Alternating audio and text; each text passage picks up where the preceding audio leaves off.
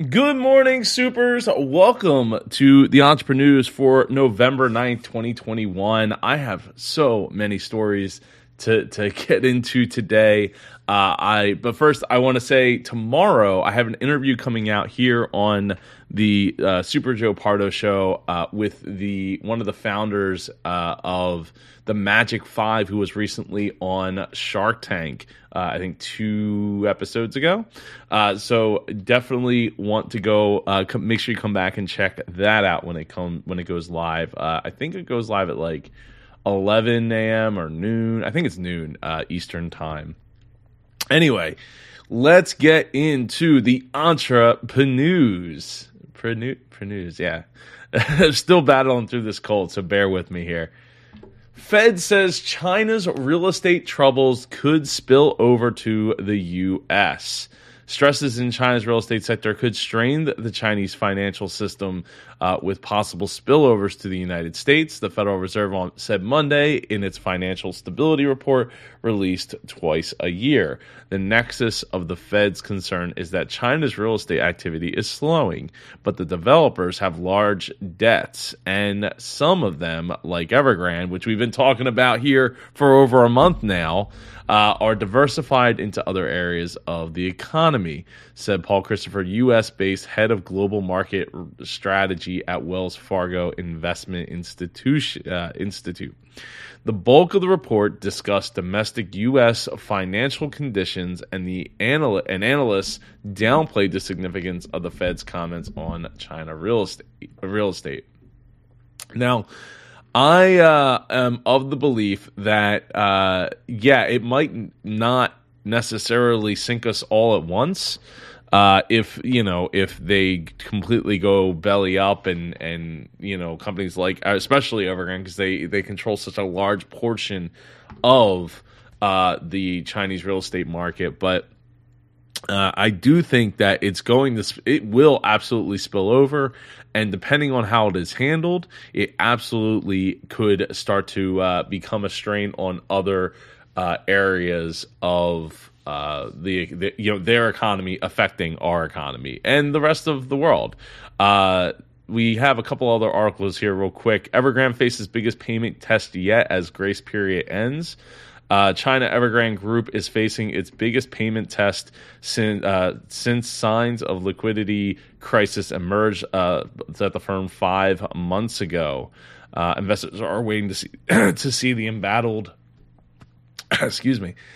developer make coupon payments totaling $148.1 million for $3 bonds before the end of the 30-day grace periods Wednesday. Evergrande missed the initial interest deadlines last month.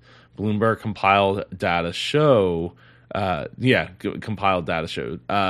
due date looms as credit market stress spreads beyond China's junk-rated builders. Higher quality dollar bonds are suffering their worst sell-off in months as investors grow increasingly concerned about the impact on larger property firms and the broader economy. While there's no indication that Evergrande will miss the payment, any such development could also trigger cross-default clauses among the builders' $19.2 billion of outstanding dollar notes and give creditors more room to negotiate. Evergrande, of course, did not immediately respond to comment. And then Evergrande, one last article here. Evergrande raises $144 million as it sells down stake in Hang 10 Networks. They raised about $144 million by further selling down its stake of the internet company Hang 10 Networks Group, as it faces a cascading series of interest payments on its offshore debt. Evergrande sold 530 million shares in a series of sales since November 4th, reducing its stake in the Hong Kong-based Hang 10 from 26.55% to 20.82%, according to regulatory filings in the Hong Kong Stock Exchange. The world's most indebted developer, Evergrande, held a majority stake in Hang 10 as recently as January, but has significantly reduced its stake in recent months as part of a series of asset sales to try to manage its its $308 billion in total liabilities. So, yeah, no, it's good to see that they are taking this serious, continuing to take this seriously, selling things down. According to these reports, I know some of the comments that I get, talk about, we haven't seen, that you can't believe anything that they're saying. Well, if you can't, the way I see it is like, if I can't believe anything, then why even report on it at all? That, I'd love to know the reason, because if they're not in if there's no reason to report on it, then there's no reason to say that they're in battle. They should just be like, hey, everything's cool, everything's fine, everything's going the way it's supposed to be going. Well, great. If that's the way it is, then there is no news to report on. So we'll continue to monitor this, but it is, in my eyes, good to see that at least somebody other than a guy on YouTube, regardless of all the experience that I have, has been pointing out that, like, hey, this could really be a big problem for the rest of the world. And one final story I want to, it's not Evergrande related necessarily, but it is China related, in the urea shortage threatens South Korea's transport energy industry. So South Korea is flying a military oil tanker to Australia this week to airlift 27,000 liters of urea solution used in diesel vehicles and factories to cut emissions amid a dire shortage threatening to stall commercial transport and industries. Approximately 2 million diesel vehicles, mostly cargo trucks, are required by government to use this additive. I'm going to talk more about this, but the reason I wanted to bring this up here is because diesel vehicle drivers have started panic buying urea after China's customs last month introduced a new export requirement, effectively halting exports in order to boost supplies to the domestic market. Nearly 97% of South Korea's urea imports came from China between January and September, Trade Ministry said. So I'm going to do a separate video about that. In fact, I'll link that up here, talking about this, because I want to go deeper into it. But it's kind of scary, because when I looked up how much the U.S. imports urea for diesel trucks, the diesel DPF fluid, or DEF fluid, diesel emission fluid, they as of 2019, at least, we had imported somewhere. If the data I found off of, I forget what the name of the site was, but if the data I found, it looks like we import about two-thirds of the amount that we use here in the country. So not good. If China's, I couldn't easily find where that was being imported from, but apparently Russia is one of them. And like I said, I'll talk more about this in that other video that I'll link up here.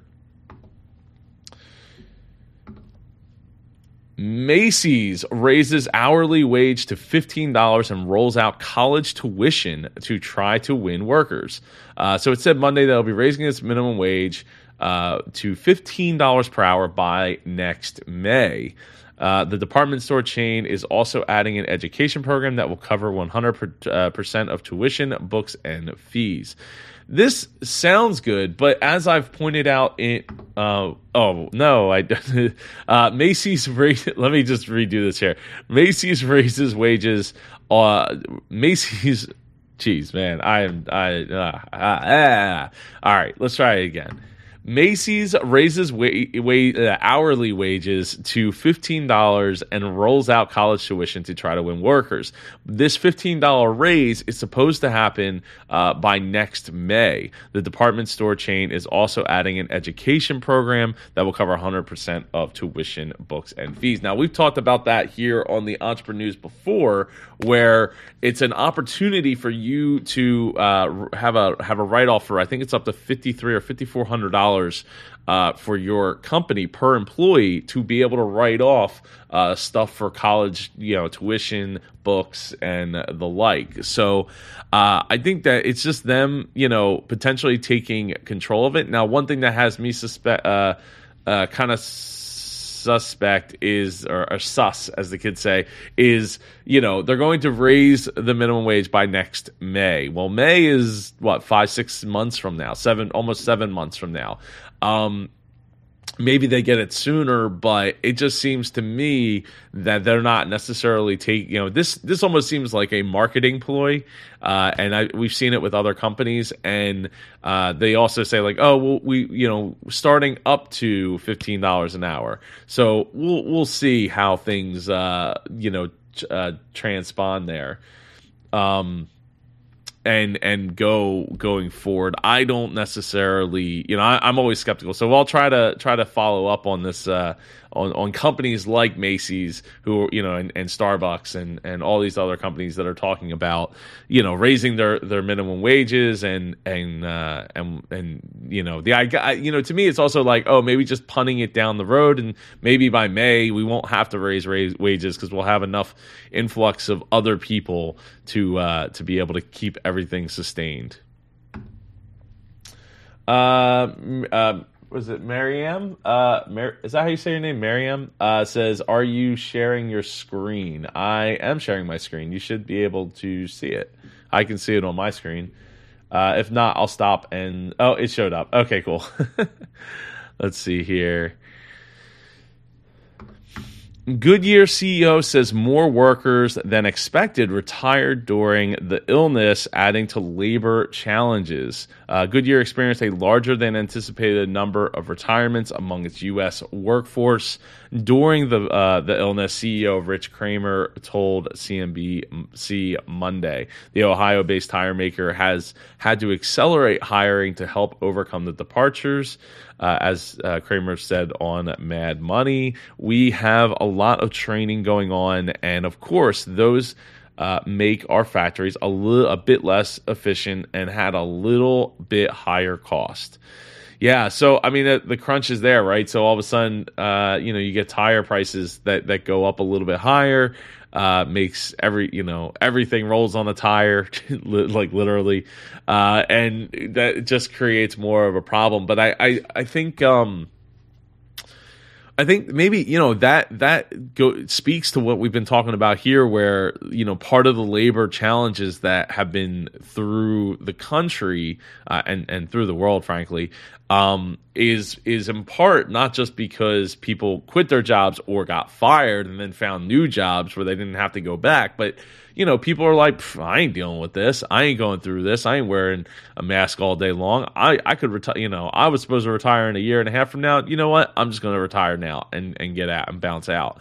And it takes time for, as I said yesterday in a video, the younger generation to get old enough to be able to start to fill some of those roles.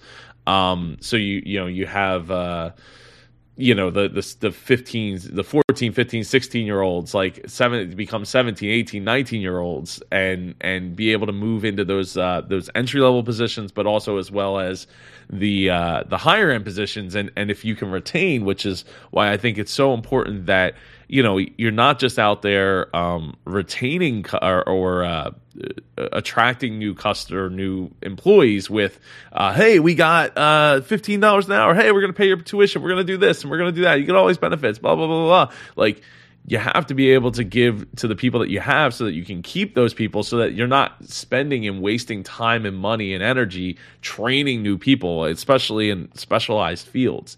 A great example of that is Louis Rossman. I've mentioned him here. He super champion for right to repair here on YouTube. And he talked about, like, during the pandemic, his repair shop up in New York City suffered greatly. They did not have many people coming through the shop, and he held on to his employees because he knew getting highly trained employees to repair electronics is not easy, and it's not easy to train them going forward. So, there was days where they just stood out in the street and threw a football around because they had no work and everything, was just fine. But he wanted to make sure that he held on to the people, because if they left, there was no guarantee they were coming back. And this is just another lesson to small business owners that if it takes that much training to get your people in, maybe you need to look at what can we do to refine that process, make it so they don't have to be, a 1 year, 2 year, 3 year veteran to really understand what they're doing, their piece of the whole pie. So, refining your processes, getting those down so you can increase your efficiency and reduce time getting new people plugged in if and when the time comes for that. More than $10 billion wiped from Peloton's market cap since dismal earnings report. Roughly $10.4 billion has been wiped from the Peloton's market cap since last Thursday, as investors raise fresh doubts about the connected fitness company's future growth prospects. Shares closed Monday down 7.9%, extending losses from the prior week. Peloton's market cap stands around $15.4 billion after starting the year roughly $45 billion. Look, big lesson here, right? Peloton was always going to face an uphill battle in the sense that people buy workout equipment and people use them as clothes hangers, or they hang their clothes on them. Or they let them sit there and gather dust in the corner. Heck, I have one literally right behind me is not a Peloton but an elliptical, and the only time I use it if it's raining outside or if it's cold, because I can't go for a run, which I'd rather go outside and go for a run, so I'm not watching another screen while I'm doing something. So I think it's really important to just recognize that membership-based anything is really hard to get people in. It's really hard to retain people. Attrition rate is very difficult to overcome. And I think when the benefit is now people are able to go outside, people are able to go to the gym that want to go to the gym, people can go and be among other people, 9 times out of 10, the thing that's going to get squeezed out is the working out. And it's a shame, because we all I strive to work out better and more myself, and there's such a time constraint there, but yeah, it just makes you think. Like, I don't think that it's part of a tech bubble. I think that it's just a sign of the waves, right? We look at the gyms, right? At the beginning of January, it's all about getting in the gym and getting those memberships and signing people up, and then there it goes from people go from being in there to not being in there, and it's basically being empty by like week 2, 3, 4. Or February, I guess, when it was super busy. Yeah. Apparently, breaking news just came through. Tim Cook says he owns cryptocurrency, and he's been interested in it for a while. Said he personally owns cryptocurrency.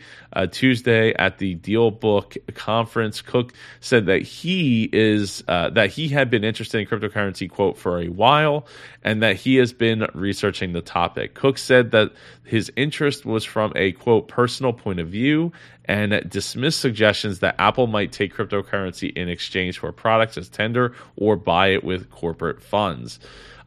Pretty cool to see that Tim Cook has cryptocurrency. It didn't say which cryptocurrency, but apparently it was breaking news that came right through at the top of the website. So we'll see how the cryptocurrency markets fare now that this is a thing. I mean, it very well could add,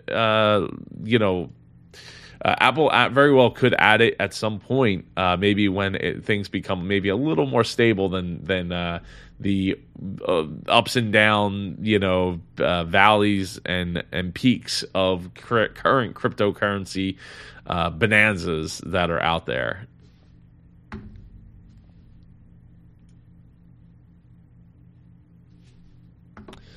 The Bank of England says cutting carbon could push up prices. Well, that's not really that surprising.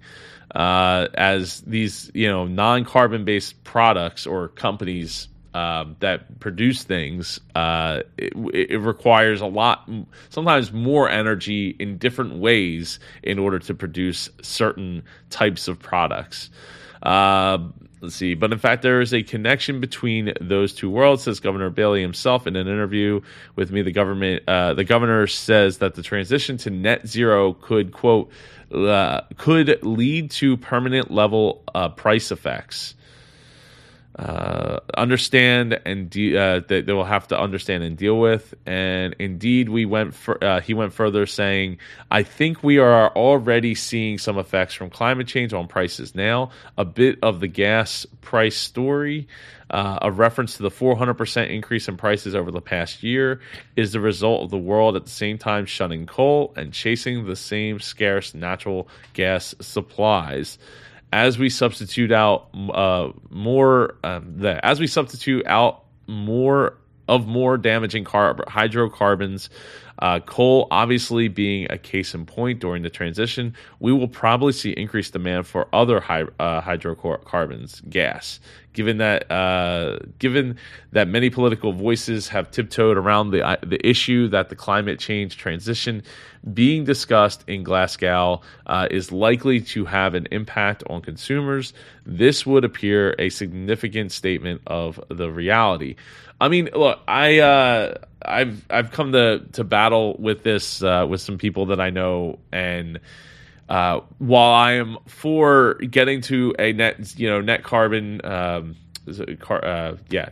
neutral situation, I think it's important that we also recognize that the technology and the build out for that is just not there yet. And I wish we had started back in the 70s when we could have really been a lot further along in the process than we are now. We are definitely behind the eight ball, but I do feel that we can get there. I just, in the meantime, don't know that we should cut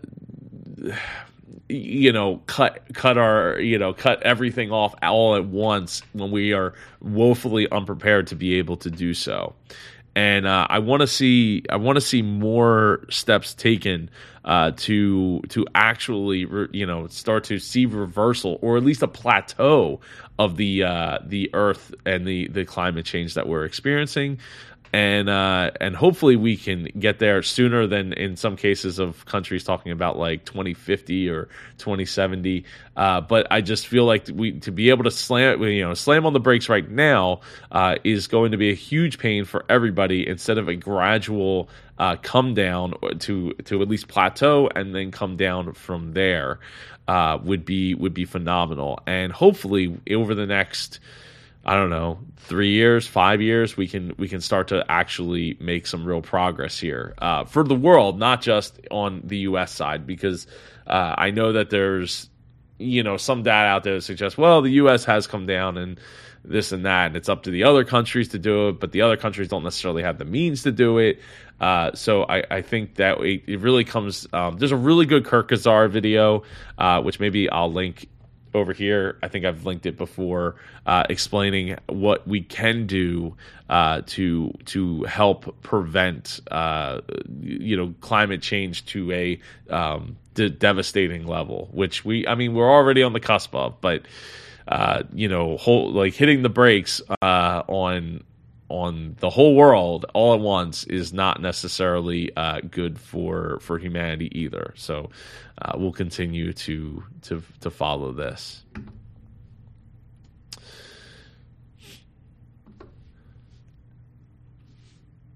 How will the U.S. deal with a shortage of 80,000 truckers? This is a BBC article from the outside looking in.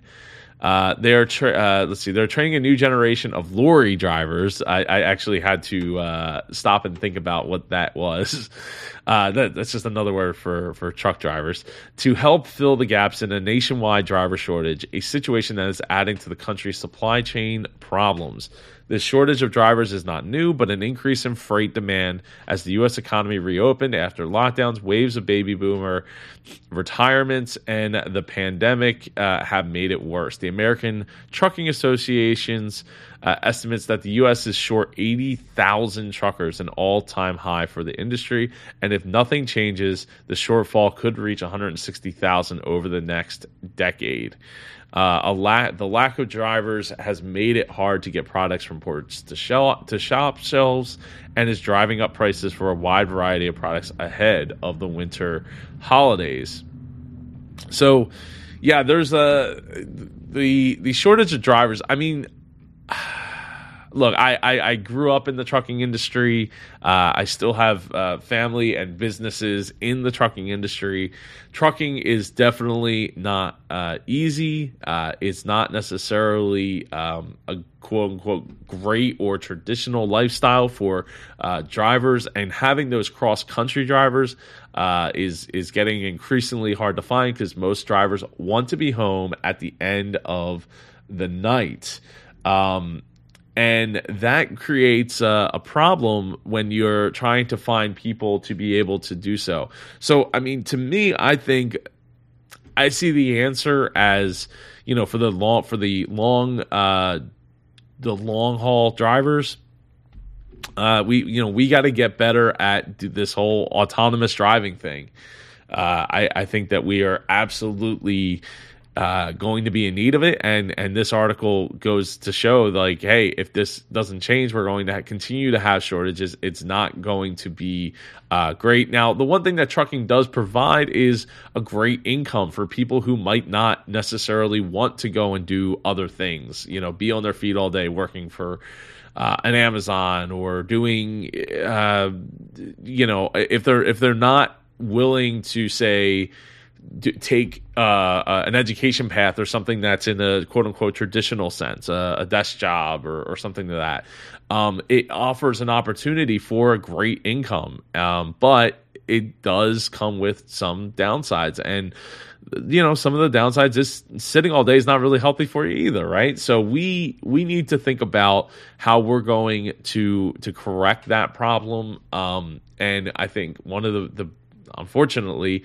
the easiest, best way, and easy is very much understated here, is a self-driving truck that enables people to, look, and if you talk to people in the trucking industry, one of the other big problems that will come up and they'll bring up is all the regulations that they have been torqued onto the trucking industry over the last 10, 20 years. Logbooks are now digitized. You can only drive so many hours, and it really cuts into how much money per load that people can make. I don't want to say that regulations all the problems, because that kind of is finger pointing, but it definitely is not helping the situation of trying to find people to invest their lives into a career in trucking.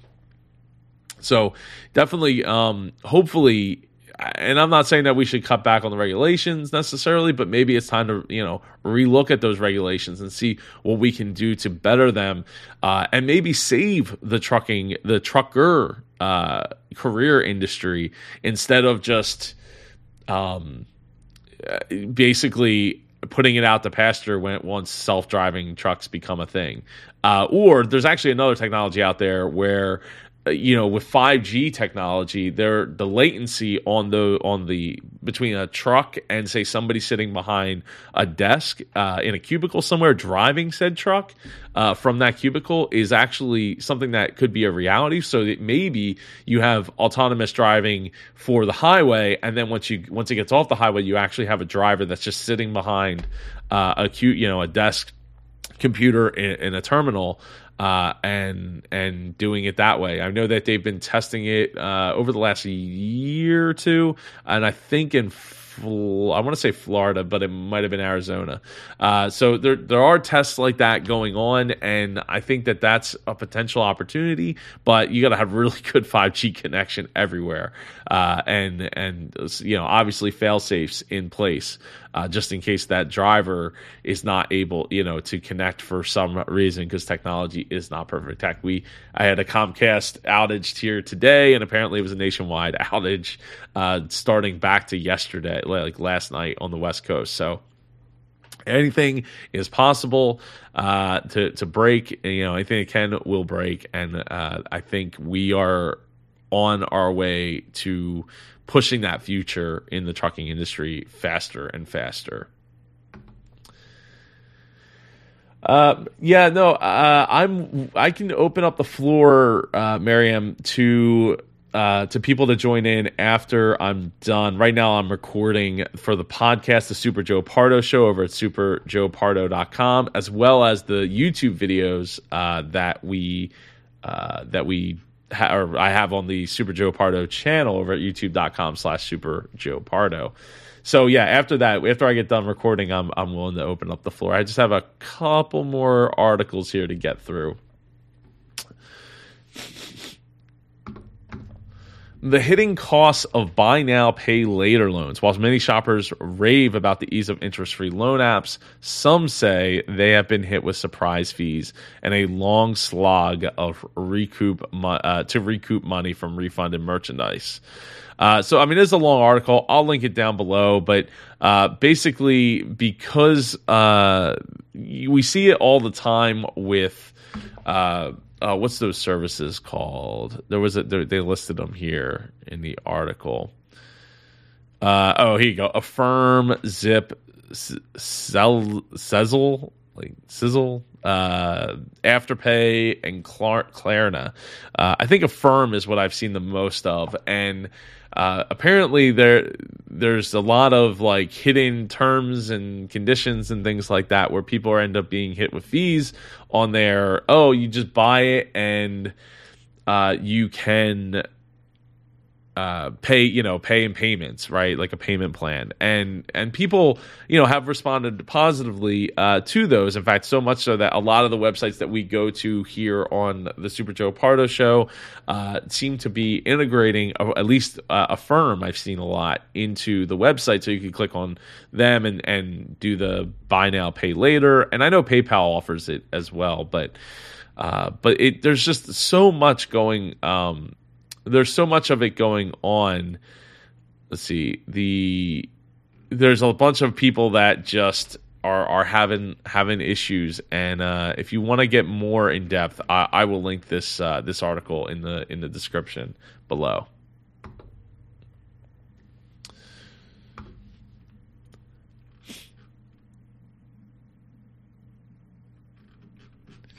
So,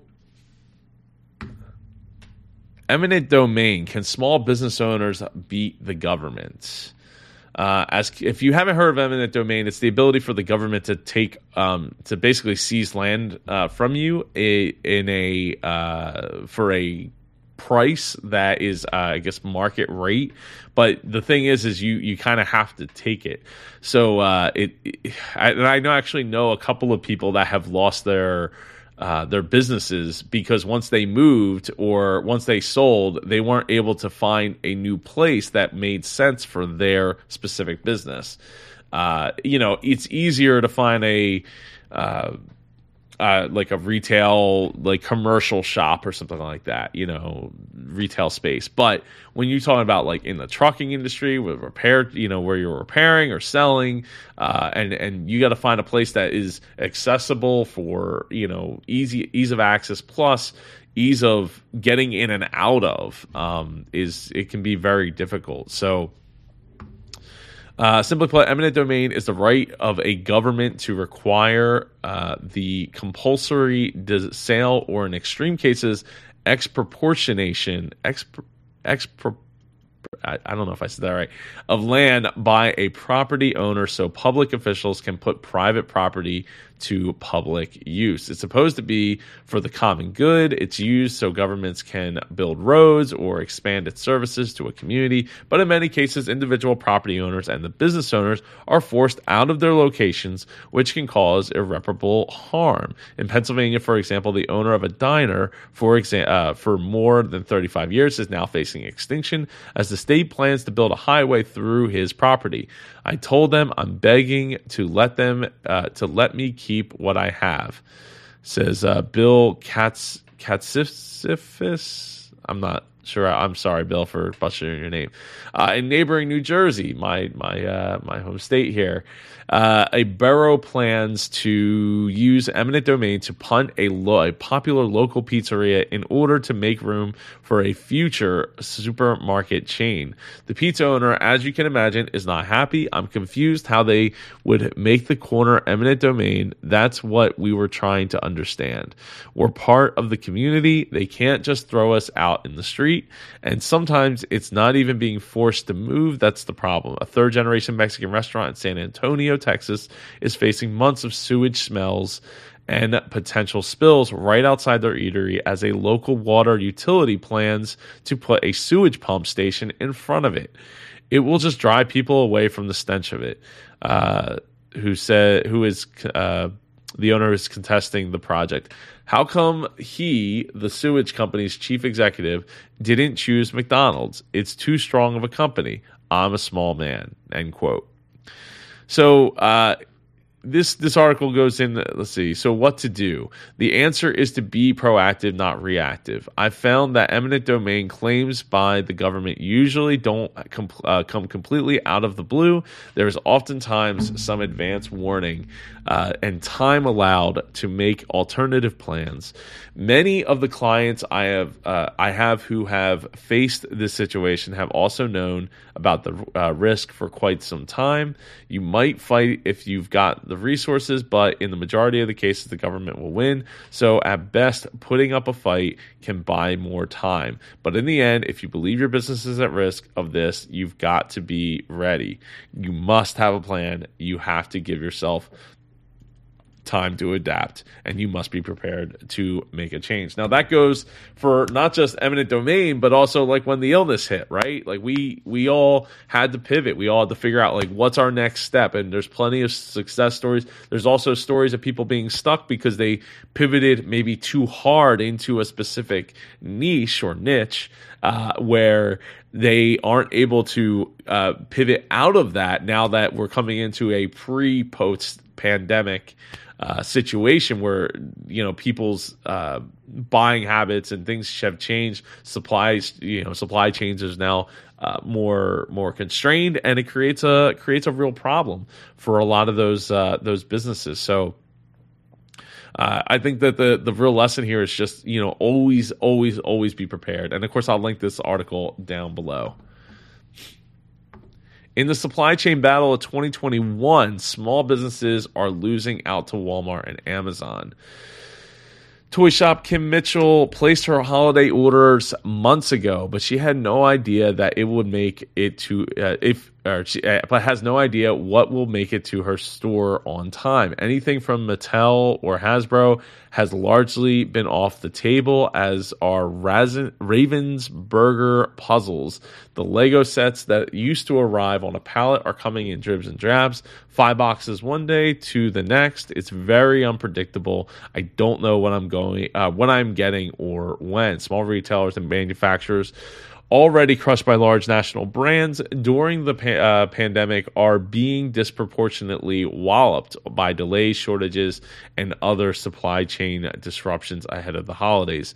In many cases, they're losing out to giants like Walmart and Amazon, which are spending millions to charter their own ships and planes to move merchandise. Independent shop owners who have no such resource say they're often the last in line. Now, this article is kind of long, so I'll link it down below. But this is part of the problem, where we have these big box retailers that are going to get the majority of the share because they are spending millions of dollars versus the independents, small businesses that are not, they're not doing it. So they're not spending millions of dollars.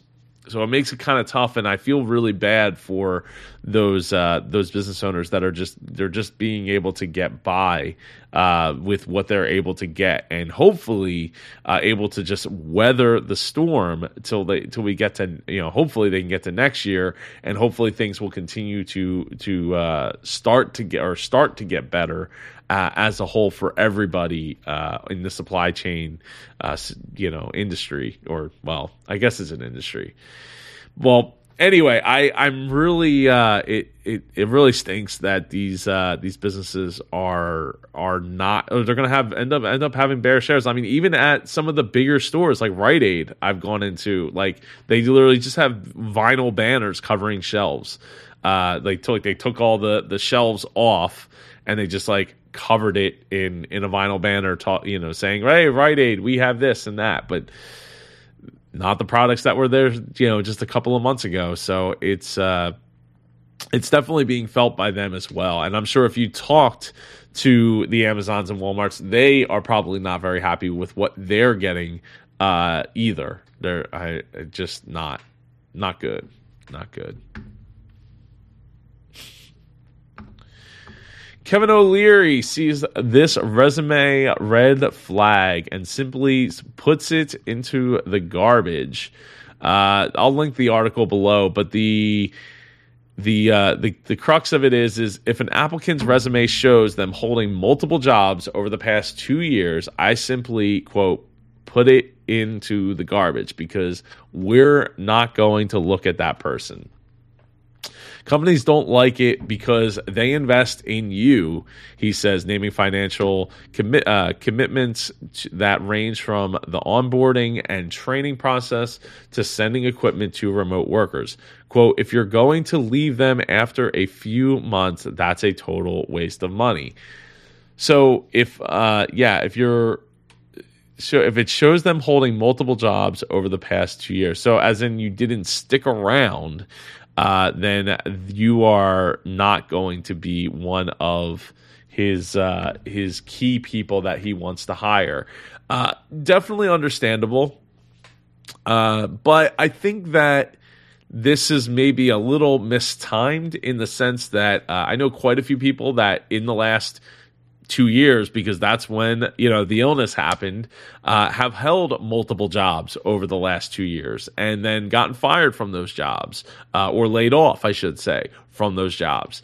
I think this is kind of ill-timed, and does make me wonder if maybe you should just only put one of the jobs at that point on your resume. But I don't know. I think it's very... I think because of the situation that we've all been through the last 2 years, it's very short-sighted for the here and the now. Pre-illness, yeah, I could see that. I could see wanting to dump that resume if they're jumping jobs all the time, but not right now. Not like this. Want to sound more confident? Avoid these 11 words and phrases. Now, this caught my eye because I wanted to know, do I say these phrases? And then thinking a couple of cases I might actually do say once in a while. So we'll just run through what it says and then what you should say. So number one, does that make sense? I definitely say that often. What you should say instead is, what are your thoughts? Or I'd like your input on this. And I think that I do try to use those two terms quite a bit, but it depends if I'm trying to explain something versus coming up with a solution for something. Number two, maybe you should try. Instead, say let's try, or it's a good idea to try. Yeah, I think. Yeah, I definitely could see the let's try. I feel. Is almost borderlines on authoritarian. Can't say that word very well right now, but because it's just like, hey, let's try this instead of I like that it's a good idea to try, but at the same on the same token though, it's a good idea to try. It brings me back to the Walt Disney quote, like, I have a good idea. Well, it's like, no, you have an idea. I will tell you if it's a good idea. So something to think about there. Number three, I think this would. What the saying said, I believe this would. This is a minor distinction, but a valid one. I think sounds weaker than I believe, and is a little more doubtful, as if you're saying something might work, but you're not sure. I guess that's okay. I'm not a big fan of that one. Number 4, I'm not positive, but, or I'm not sure, but. Say this instead. So whatever you were going to say after the but. Yeah. So don't preposition the statement with I'm not sure or I'm not positive. Number 5, I just wanted to touch base. And instead say I wanted to touch base. The word just is just not great to say. It really is not. It's a word that I've been working on trying to remove from my vocabulary and from emails and things of that nature. Trying to just remove that word because it doesn't add to the conversation. And it sounds a lot less sure of yourself. So I would definitely agree with that one. Number 6, needless to say. You want to know what to say? Say nothing. Say nothing instead. Number 7, in my opinion, just say nothing. Just get to what you're going to say. Number 8, for what it's worth, say nothing. Number 9, sorry. Instead, say excuse me. I like that. I say excuse me a lot. A lot of times it comes as excuse. I don't know if that's the accent or not, but it definitely is better because sorry, I think it's just such an overused word. And the word sorry was used to mean wretched or worthless back in the 13th century. Number 10, X was developed to increase X. Instead, say, I developed X to increase X. So instead of saying that it was developed, I guess owning the fact that you're the one that developed it and why, and what its purpose was for. Number 11, if you know what I mean, just say nothing. that's better than that. So there's a lot of those words, and the one I always used to go on was just like, I'm just checking in. No, I'm checking in. Cut right to what you're doing and be more confident about it, and it will. It definitely seems to make a difference when how people respond to that. Finally today, CEO secrets, company culture shouldn't be too nice. You can't be too nice, she says. You have to allow people to challenge you. The social element is an agency which helps corporations connect with consumers on social media. Quote, what we provide is partly marketing, partly public relations, and partly customer care, says Tamara.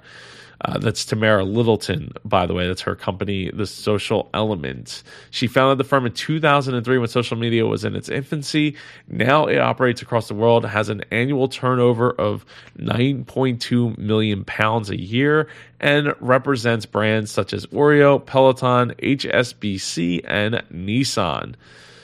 Tamara citers the positive working culture at The Social Element as one of the reasons for its success. I quote, wanted to be able to bring their best self to work. It's very collaborative. It's very agile. It's very high on communication as well. And it's created this sort of family culture.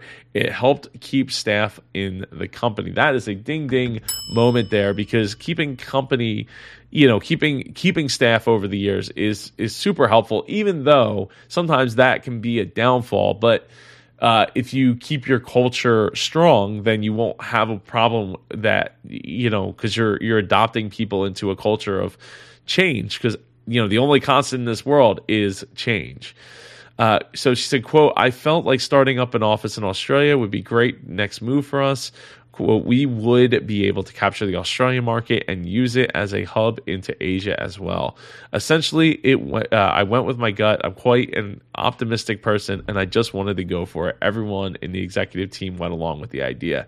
However, after months, Tamara, maybe it's Tamara, had to abandon Sydney as a base and write off the scheme as a failure. Australian companies we brought on board were focused very much on the Australian market itself, and it wasn't the springboard into Asia that we'd been hoping for. In retrospect, we should have gone to Hong Kong or Singapore. That's let me speak to that for a second. That I think it was Starbucks that ran into this problem as well, where Australia kind of rejected it because it brought its own culture, and Australia really has its own culture. I have quite a few friends that are from and live in Australia, and it's very much of its own thing. I don't think I wish Tamara would have maybe. I don't know who she talked to, but it probably would have been a good idea to talk to somebody who could have given some better insight into that issue, or the difference with Australia. Now, with that said, this was in 2014, so that in 2014, I don't think Starbucks had gone out of business there yet. So, to prove that point, but I think that a positive culture, I think, is so important. Being able to keep your employees on longer for a longer period of time. I know when we had Pardo Truck Service Parts Warehouse, our average employment, I mean, there was people that had worked there as long as I had been alive for a while, like 20 plus years in the company, which ultimately was a bit of hard when things changed in the company, like when my dad took over from my grandfather, when I came up and started to implement inventory management protocols and processes and integrate more technology into the company. Things were changing rapidly in the early 2000s, and it just it kind of created a monster to have people who really wanted to hold on to the way things were. But I think that I still think that goes back to the culture and keeping a culture of change going forward, and enabling people to enabling the company to be able to find people that are comfortable with change, so that as you go forward and things evolve, they are not stuck and creating a negative culture for the rest of the people who are comfortable with that change. And that will wrap up the EntrepreNEWS for today. Let me see if I can get my camera on. No, still can't get my camera on here. So, you can join me over on joinentre.com every Monday through Thursday, right as of right now, for the EntrepreNEWS, where we break down all of these stories. And over at youtube.com/SuperJoePardo, about to hit 2,500 subscribers if we haven't already. It's been a little while since I've looked at the counter over there. But yeah, it's been so much fun. Again, tomorrow, look for the interview with the Magic 5 that was on Shark Tank this season. I think like last episode or 2 episodes ago. It was really great I think it was 2 episodes ago, got to have a great interview with him, and that'll be out tomorrow. So till then, I will talk to you all tomorrow. Have a great day. Take care.